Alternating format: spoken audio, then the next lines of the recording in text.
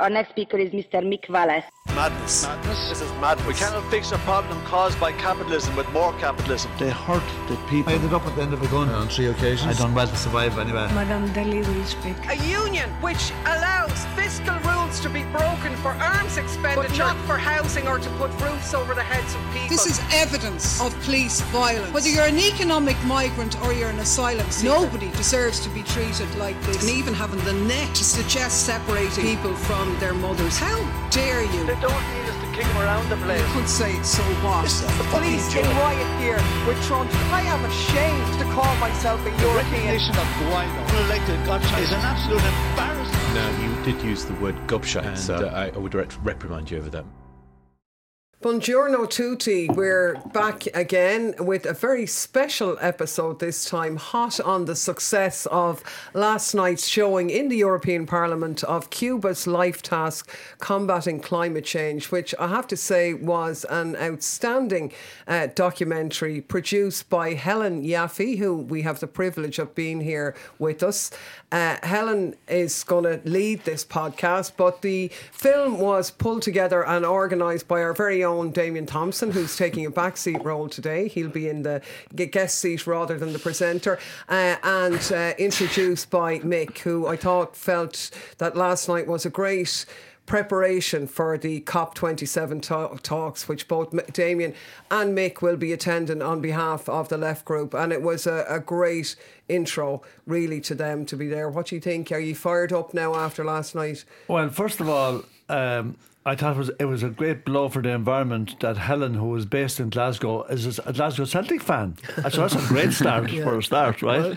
Yep. So happy days. Indeed. Well, we maybe just start with Helen introducing yourself and telling us about the work that you're doing and a bit of your story around Cuba. Okay, so my name is Helen Yaffe. I'm a senior lecturer at the University of Glasgow in economic and social history, and I specialise in Cuban and Latin American development. So I've been living in, researching and visiting Cuba since 1995, when I went to live there with my older sister in one of the worst periods of what's known as the special period of economic crisis in Cuba after the collapse of the Soviet bloc, when Cuba's GDP had plummeted by 35%. And we spent a year there and just sort of roamed around and just learnt about Cuba and socialist development. Cool. But it obviously stayed with you because, the film was inspiring. So, boys... Do you want to tell us also then about the film and what kind of led to the production of this film? Because it's a very interesting one. It's about Tarea Vida, which is this Cuban plan for tackling climate change with mitigation and adaptation. We have in the European Union the European Green Deal. Cuba has a completely different approach. Tell us more about it and the documentary. So I had been writing about Cuban development for years and looking at, the fact that many scientific reports have placed Cuba as world leading in terms of sustainable development. And I also had a chapter in my new book, We Are Cuba, How a Revolutionary People Have Survived in a Post-Soviet World, about what's called the energy revolution. And the attempt to transition to renewable energies, energy saving, energy security, which is a big deal for Cuba. And so then COP26 took place a year ago in Glasgow, and the university was offering funding for projects related to the environment. So I managed to access a bit of funding, and we went out to Cuba last summer and basically filmed the documentary, speaking to experts, scientists, activists, law students and so on. It was a very difficult time in Havana because it was their COVID surge and there was very strict regulations in terms of, epidemiological aspects and stuff. So we ran around Havana filming and interviewing people and put the documentary together in a very short time, ready for the first day of COP on the 1st of November last year. And we were delighted that the premiere was attended by the whole of the Cuban delegation that were in Glasgow for COP, including the Minister of Science, Technology and the Environment. I think science was a real striking part of the documentary, wasn't it? Like the sort of community-based scientific analysis and priority that's been put on climate change was incredibly impressive. Yeah, I mean, if you look at the statistics, like the number of scientists per population in Cuba before the revolution, I mean, even a US government report from the 1950s said there's no real scientific research being carried out in Cuba.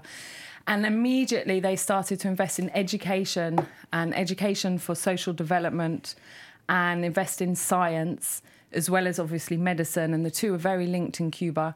And now they, you know, by the 1980s, so it shows how quickly this investment can pay off, they had a ratio of scientists per population that was almost equivalent to Western Europe and the United States. So they have this incredible capacity, and they have scientists in every neighborhood who are working on, you know, meteorological analysis and all sorts of things in healthcare as well. So science is really important, the investments in science, technology and innovation. And interestingly, the new president, of, not so new, but Miguel Díaz-Canel, the president of Cuba, he's an electrical engineer, and he's very much put science, technology and innovation at the forefront of Cuba's development plans today. And I think it's interesting when you say this, because in the European Union, when we talk about innovation all the time, it's very much profit motivated here. And it's actually often used as a buzzword for just shoveling out money into private investment in not necessary things. But in a Cuban context, it's very much about needs on the ground, actual technologies that will be of use to the people and actually get somewhere in terms of sustainable development.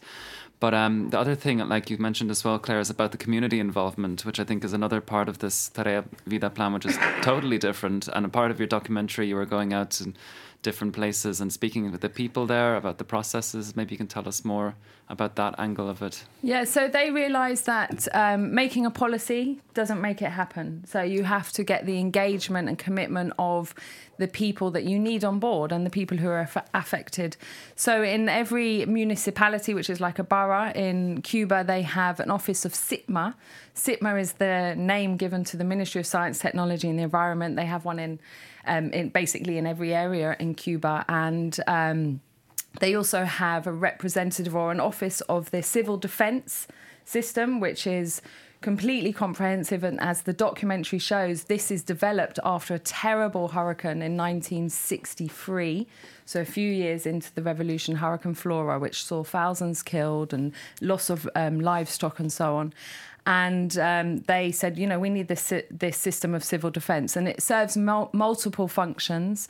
So it is defence against meteorological phenomena like mainly hurricanes, and then the corresponding upswelling of the coastal, of the seas and so on. But also it's there for military defence, because this for Cuba has been a very real and constant threat, you know, the threat of hostilities from the United States and allies.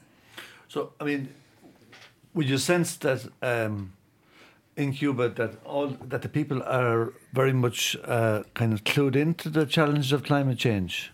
Well, what's interesting, I think that by comparative standards, we would say yes. But if you notice, the advisor to the Minister of Science, Technology and the Environment was saying, you know, we're not quite satisfied with the level of consciousness among the population.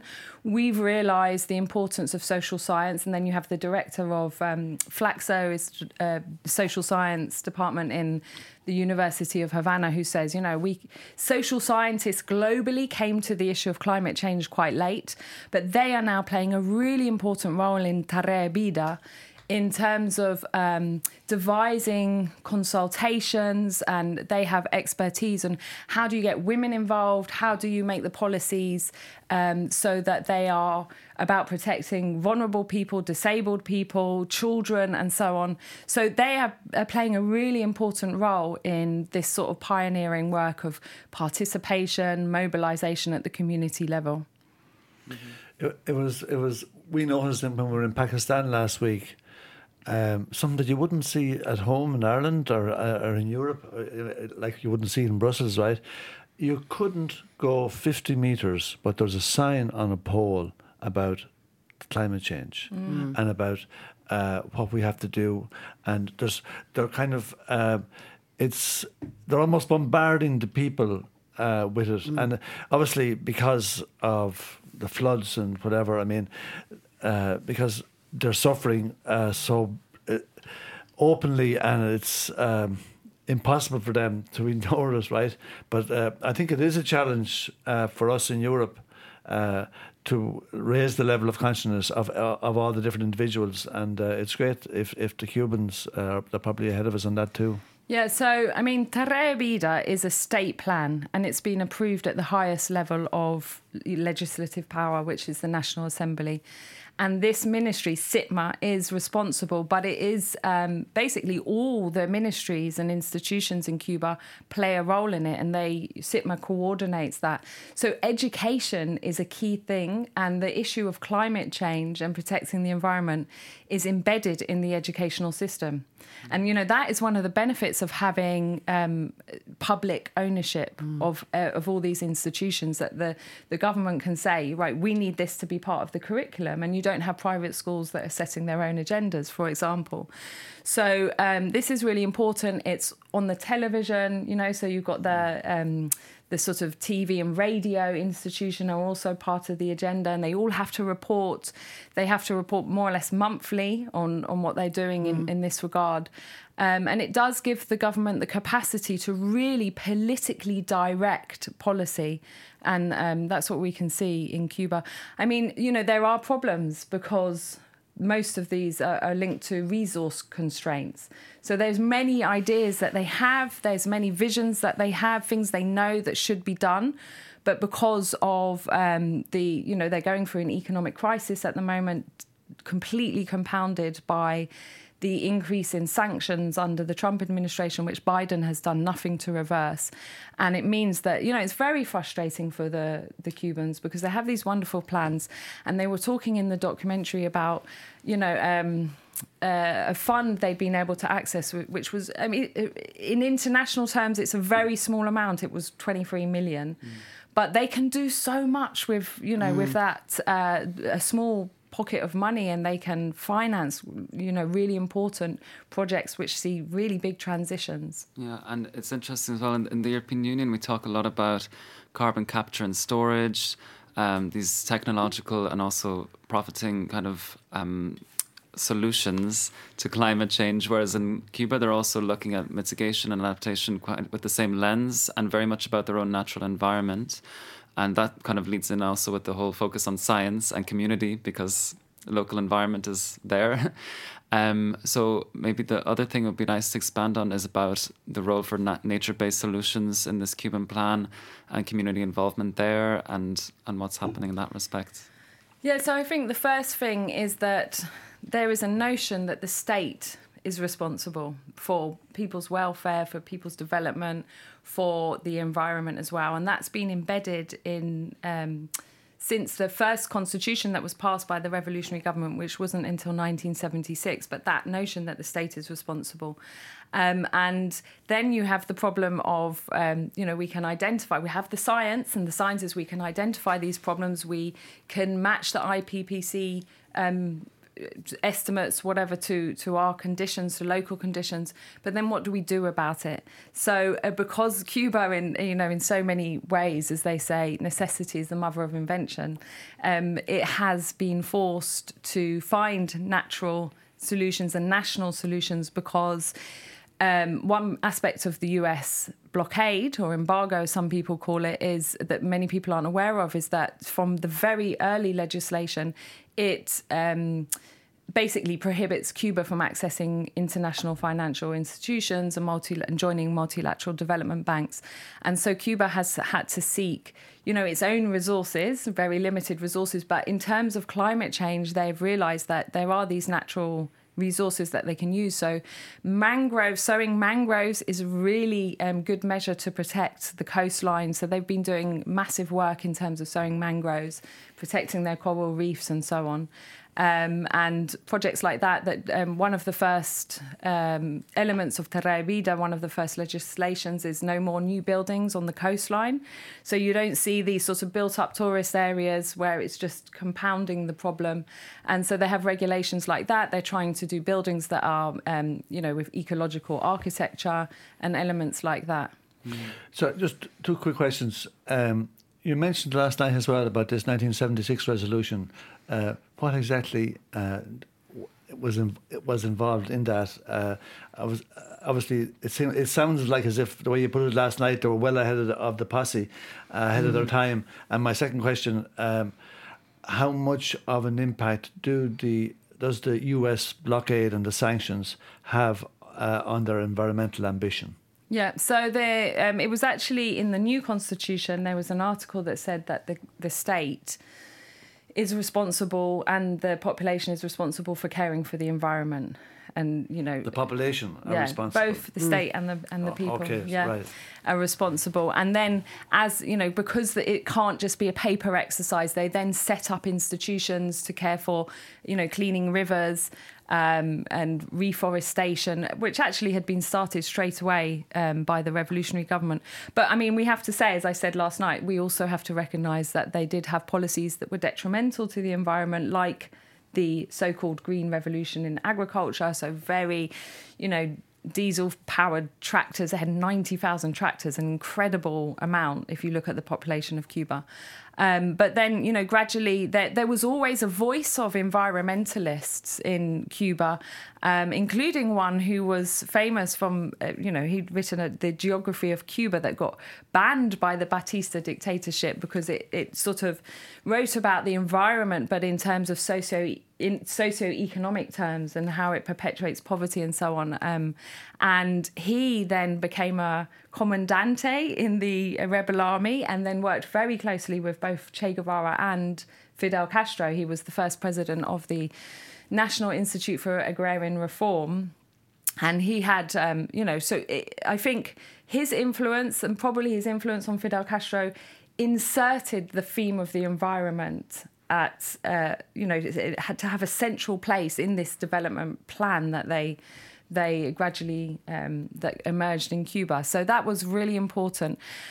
And then, as I said last night, then you have the very important speech by Fidel Castro at the Rio summit in 1992. 30 years ago, we had the 30th anniversary of that speech this year, where he was already making that link between consumer imperialist societies, capitalist development and the destruction of the environment and how that impacts what they called at that time the third world or the developing world, the global south populations, and how those populations, you know, shouldn't be denied the right to develop, shouldn't be blamed for their state of the planet. And he was, you know, as you said last night, it was alarming language. He said a species is at danger of extinction, and that is mankind, right, because of the destruction of the environment, and ends with those famous words, tomorrow will be too late for what we should have done a long time ago. Now, if you think that he said that 30 years ago. Yeah, it's interesting because now we're just concluding the Leaders' Summits now in COP27, so 27 years of talking about the climate, and this is before we even had the UNFCCC, these very prophetic words actually coming from Cuba. So the leadership was actually there at the time. It was just about the rest of the world being a bit slow. Not listening, yeah. And so in relation to the question of the US blockade, I mean, we have to be clear, it affects detrimentally every sector in Cuba. It affects, you know, science and technology innovation we've been talking about. It affects their capacity to get the equipment that they need, even access to the latest ideas and innovations, because, you know, Reagan passed a law to say that Cubans couldn't even subscribe to US journals, which had, you know, the latest scientific information and so on. So I think they were it was very difficult, actually, in editing the documentary to not have too many examples of specific cases, like the woman from Civil Defense was talking about getting early warning systems. They can't get them from the United States, so they have to search for alternatives. They're maybe not the best, but they also have to come from the other side of the world. That massively increases transport costs. But so, I mean, in every aspect of Cuban life, the US blockade is detrimental. And, I sometimes say to people, just imagine where you live. And imagine, you know, there are your local shops, and maybe you produce something and you sell to your neighbours. And then suddenly all of the local shops say, we're not selling anything to you. You know, so it's just very difficult. You can't even get your bread and milk, right? And in the case of Cuba, two things have happened recently. The Trump administration passed 243 new actions, sanctions and coercive measures during that administration, including more than 50 during the COVID pandemic, when the United Nations and other bodies were asking countries, please don't continue sanctions that affect the capacity of countries to respond to this global health crisis. And they did. Just to say that again, 150 news... 243. But during the COVID pandemic... No, over 50 during the over COVID 50, pandemic. that is incredible. And immediately, so for example, in spring 2019, they threatened to fine shipping companies carrying oil to Cuba. And there was a tanker on its way, it was about to dock and unload, and it just sailed off. And suddenly, overnight, Cuba had an energy scarcity crisis that was externally enforced, that affects the capacity of public transport, of hospital generators, of workplaces. So this goes on, and every time they have to then suddenly buy an alternative, it's at the high market prices, open market and so on. So it puts incredible strain. But perhaps the worst measure that took place a few days before leaving office, very vindictively, Trump put Cuba back on the list of state sponsors of terrorism. I mean, did you ever? Yeah. So, even the officials in the State Department have said, no one thinks Cuba's involved in terrorism. This is just political. But what that has meant is it has triggered like a red light for all financial institutions, for investors, for banks. And there are very few banks internationally that will now transact with Cuba because it's not worth the risk to them of what they're fearing is fines by the Office of Foreign Asset Controls of the US Treasury. This is an extraterritorial element of the sanctions. This is the world of democracy. Like, did you ever? And you were dealing with the vote on the blockade, Mick. You should remind listeners about who has, continue to uphold this at the latest UN vote on it. Oh yeah, it was only a couple of weeks ago.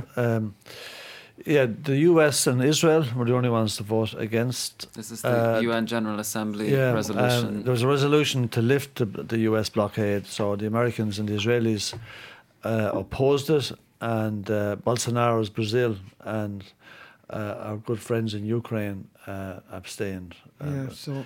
And 185 countries voted with Cuba.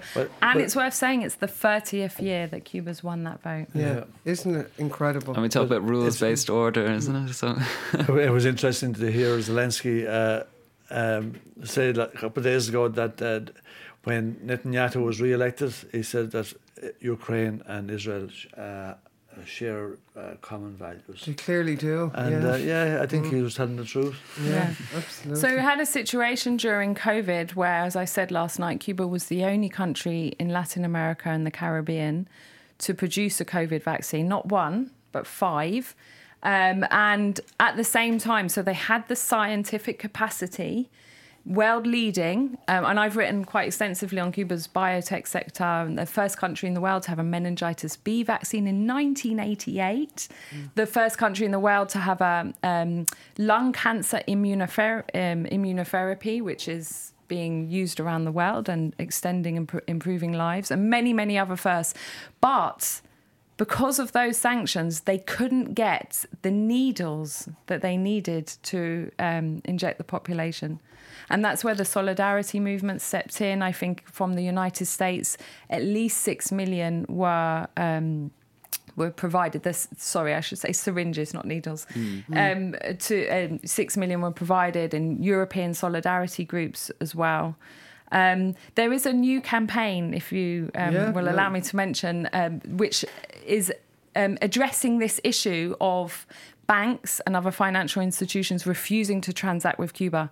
Cuba's an island. It's dependent on trade, imports and exports of services and goods. But if you can't transact the money, then the goods won't follow and the services either. So it's suffocating Cuba. The new campaign is directed for people outside of the United States who are really, let's use the word, victims of, as you say, Damien, the extraterritorial character of the United States blockade.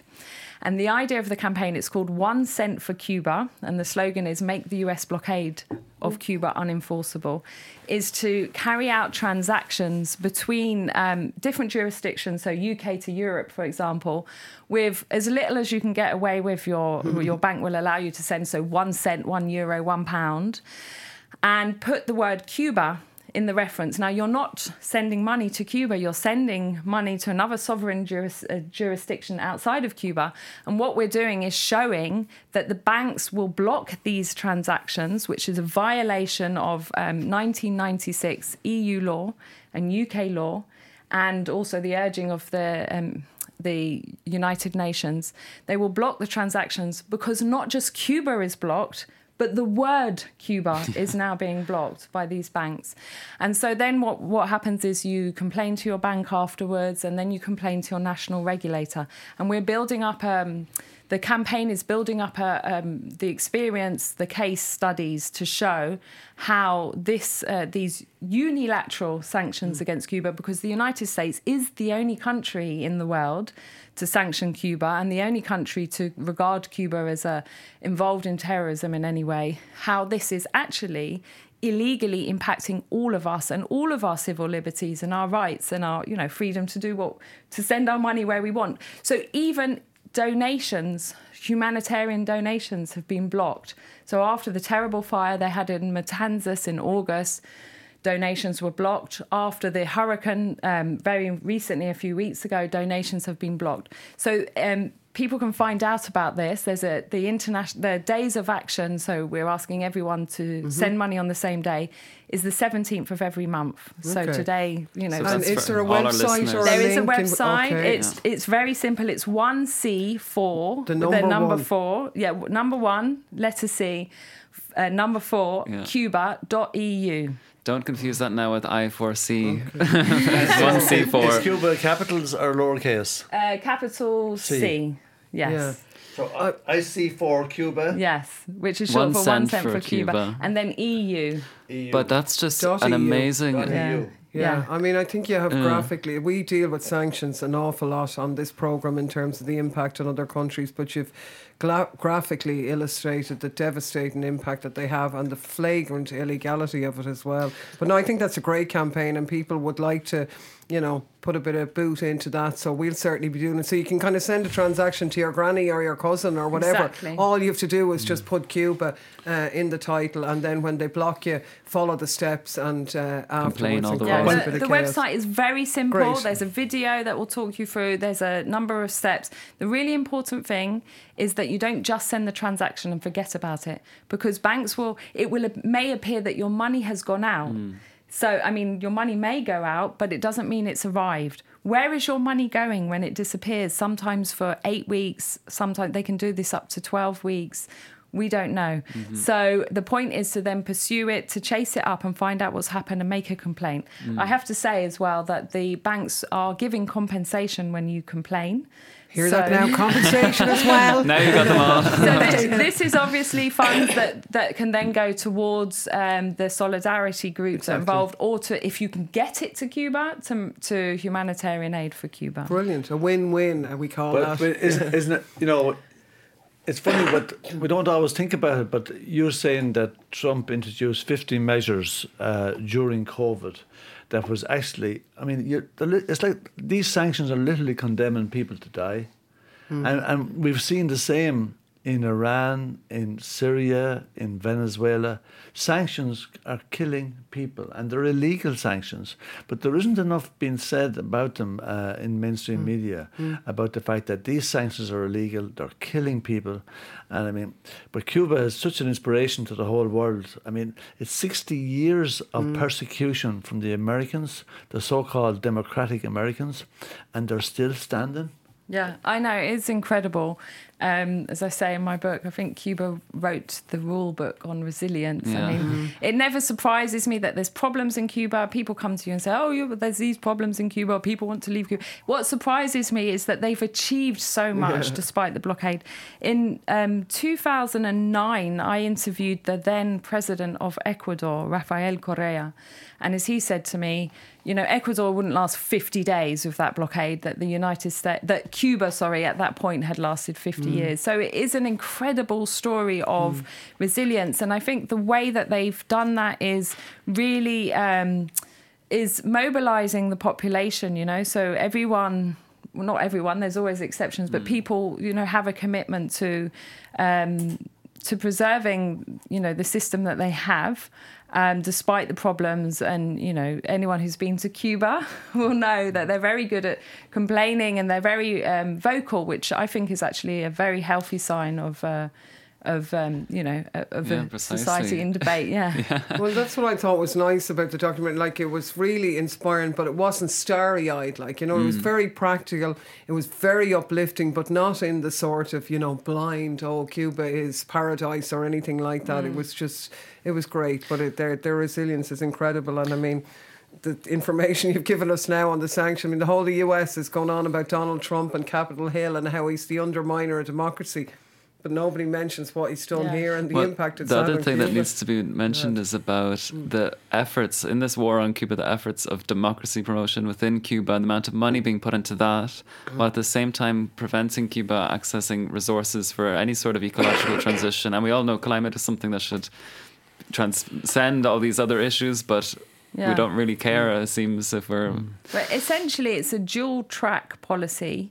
You're talking about how people suffer, people die. But if you look at the founding documents behind the US blockade, so there's a famous memorandum by Lester Mallory, 6th of April 1960, and it's a very short memorandum, but he lays out certain facts according to them, which is that Fidel Castro is very popular, that the Communist Party is increasing in confidence. This is before that Cuba had announced that it was a socialist revolution, and that they didn't think it was likely for there to be a movement, to overthrow Fidel Castro because the revolution was very popular.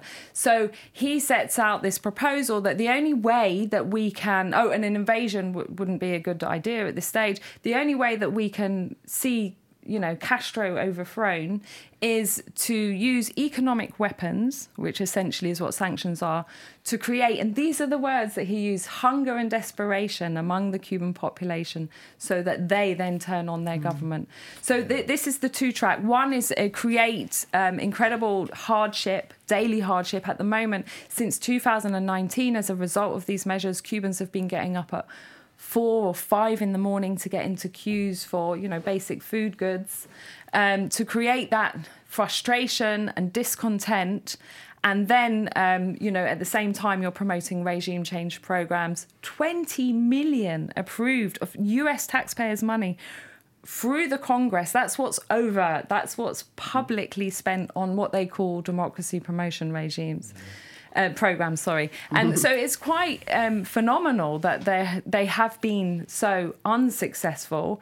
There was the violent protests last summer, was the first time they've had that sort of national protest. The only other protest that was close was during the worst point of that economic crisis, a special period in 1994. But that was just in Havana.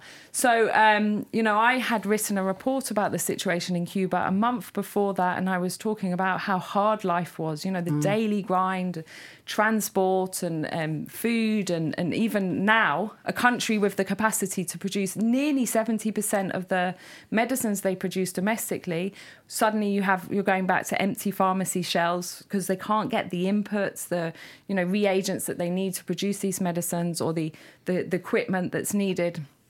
And I had said the Cubans have shown remarkable, tolerance and endurance, but we shouldn't be surprised if we see, flashpoints and protests, because it's only human, that people react to their circumstances. But the fact that this is imposed as part of a strategy of regime change from an external power is something that we should all get very cross about.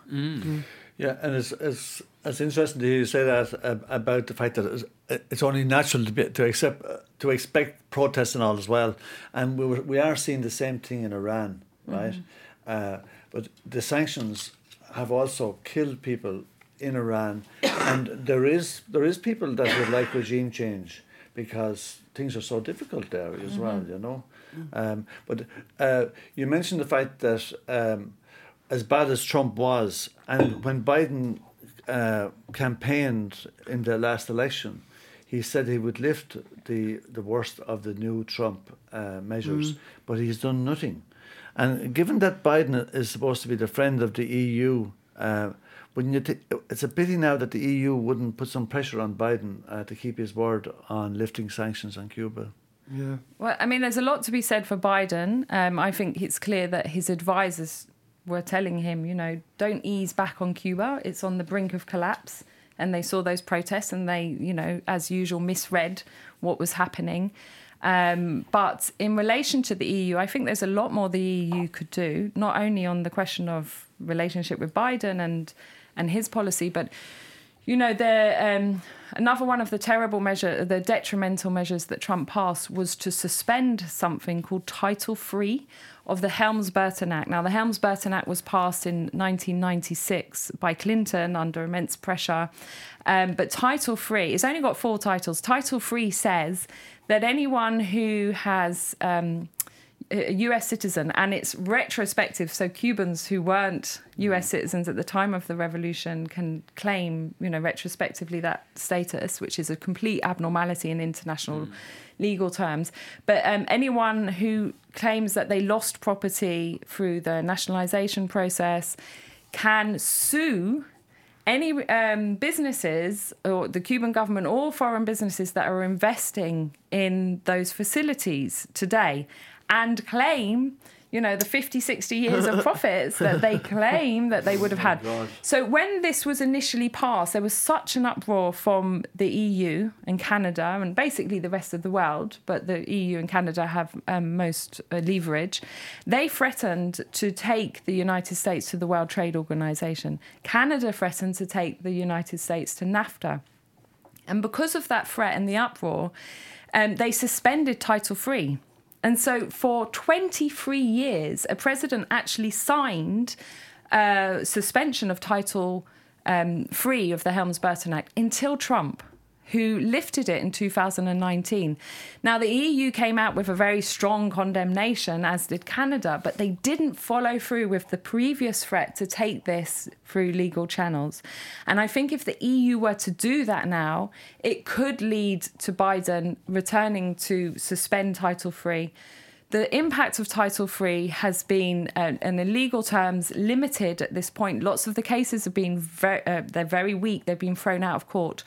But there is a US citizen who lives in London, Michael Benn, and his grandfather, who was a founder of ITT Corporation, which was later associated with the coup in Chile, had a very close relationship with Nazis in Germany, and so on, a very sordid and dubious history. He is now trying to get $3 billion from 4 US cruise companies because they've used a dock which his grandfather had a concession to control back in, you know, before the revolution. So, I mean, the real impact of Title III has been to scare investors off from dealing with Cuba because none of them want to go through this. And, you know, it's hard enough for investors to be incentivized to go to Cuba. They go to Cuba because Cuba has very highly skilled workforce and, you know, political stability and all the rest of it.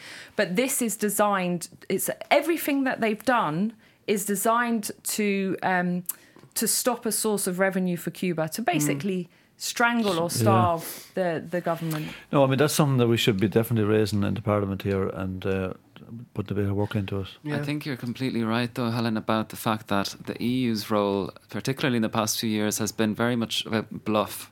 A few statements or whatever, or a bit of noise about something, but the whole thing of actually challenging policy that is completely wrong and that we should have a principled position on, we completely failed to pick up the ball there.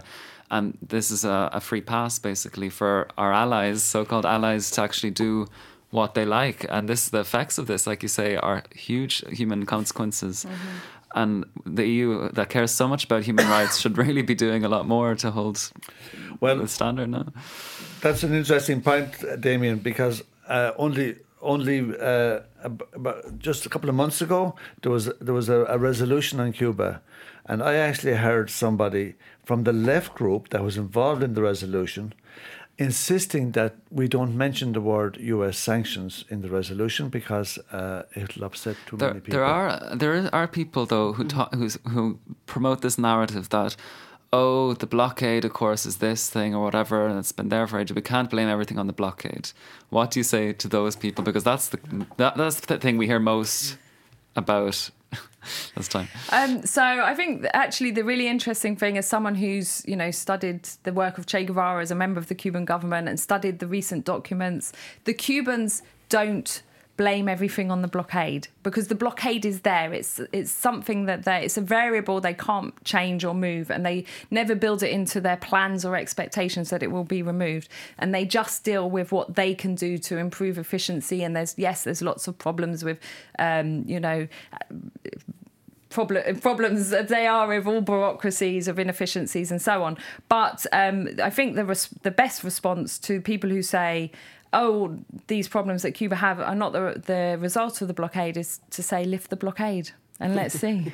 Let's see what Cuba can do when it doesn't have a boot on its neck. Yeah, and look, I think we're all doubly and trebly energised to do exactly that, to campaign to that end. After having you on, Helen, it's been an absolute privilege. And remind people again, IC4Cuba EU, to get your resistance stepped up there, and a bit of compensation if you're lucky, which you can then send back to Cuba if we find a way for you.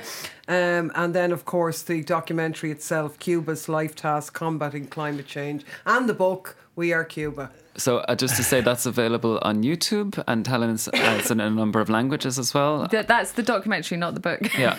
Yeah, it's available in Spanish, English, Arabic, Dutch and French, and we hope that we have more languages on the way. Yeah, great. And also the event from yesterday, which was a screening of the film plus a Q&A with Helen, is also available on the European Parliament website, europarl.eu, and it'll be on Mick and Claire's Twitters as well. You'll be able to watch it back. Okay, thank you very much again. Thank you very much. It's been a pleasure. Thanks very much, Helen, for coming on.